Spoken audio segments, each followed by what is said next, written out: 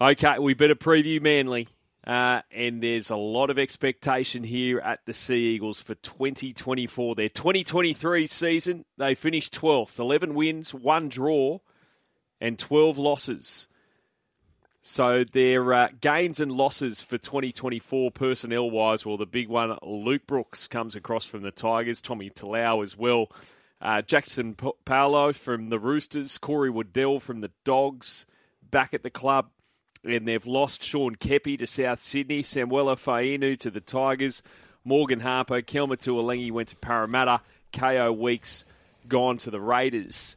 Now, they're betting with tab for Manly this season. Well, in round one against Souths, by the way, over in Vegas, they're $2.45 outsiders. The Bunnies are $1.55, but their futures, Manly are $21 to win the premiership, $10 to make the grand final, $23 to win the minor premiership, $4 to make the top four, $1.90 to make the 8, and $1.80 to miss the top 8. In the most losses market, they're $29. So nice and long in that market, as you'd expect, considering when you look on paper, all fit, all healthy, this is a pretty good side, Loz. Oh, it's a strong side, and it's the second year under Anthony Seibold. I know he's got his critics, Siebes, but I thought he handled it quite well last year because losing Tom was significant. We all know the record Manly have when he's in that team and when he doesn't play, and they got better as the season went on without him. And he's more familiar with the players this year, and he's also worked out what their capabilities are, and I think he's raised the bar higher this year on terms of what the expectations are. Luke Brooks, I think it's going to be a wonderful signing for Manly. I think he can unleash his running game. He can be a role player and not the dominant half, which he's been at the West Tigers. He can leave that up to Cherry Evans. This will allow him more time to run the football, look at the opposition, spot where their weaknesses are, look at what they're doing in defence, look for tired players, how teams are resetting their defensive line, what their line speed is like, whether he can play with a bit more depth or whether he plays over the advantage line. So I think that Luke Brooks is in for a sensational year. I think it'll be his best season in the NRL. And I think that left edge of Manly will be pretty significant in what they do throughout the year with the football. And with that left edge, you talk about edge players. You've got Schuster on the left, you've got Olakau'atu on the right. Two totally different players, but two weapons if they get it right. Schuster, obviously, with his subtle skills, his running game, and he's just got the ability to make defences stop and start because he's got that little stutter. And he's good with his hands, and people tend to ball watch Schuster. Whereas when you're playing guys like that, you can't get caught up watching the ball. You just got to go and put him under pressure and make him make a faster decision. Because if you don't put him under pressure, because his skills are so silky, he'll find the right person every time. But you've got to rush him a little bit. Whereas Olakau'atu is just so powerful, and he's a big athlete, you know. Yeah, he's damaging, can offload the football. So they got strike everywhere. Obviously, Tom, he'll be like a new recruit this year. Interesting to read Shane Flanagan's comments after a game of scrimmage last weekend, and I'm sure he just wasn't saying that to talk Manly up. He's worked with Tom last year, albeit only a short period of time. But what he does well, he just controls the short side. If nothing's happening there, he'll carry the ball as an extra forward, but he also has the ability to get on the end of a backline shape. And put people under plenty of pressure, and he's got a lovely passing game as well. I think Manly play finals this year. I'll have them in my 8, and I reckon they should be aiming for, and I think they can get at least 13 to 15 wins. Wow. And if they get 13 to 15 wins, I think that puts them in finals contention.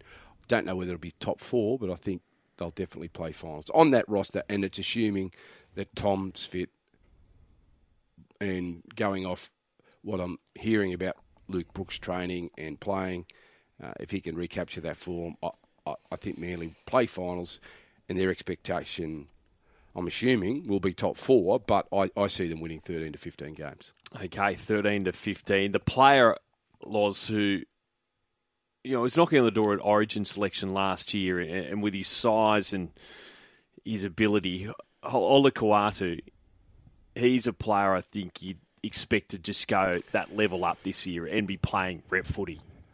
Well, he's on the He's a verge, weapon. isn't he? Yeah, he is. He's played for Tonga before. He's been spoken about as a State of Origin player. Yeah, on Origin specifically, yeah. And he's got the capability. There's no doubt about it. And he's got a good work rate too. That's the other thing. He doesn't mind mixing it up. Gets through plenty of work, but he's also a game breaker as an edge player. That's what you like too.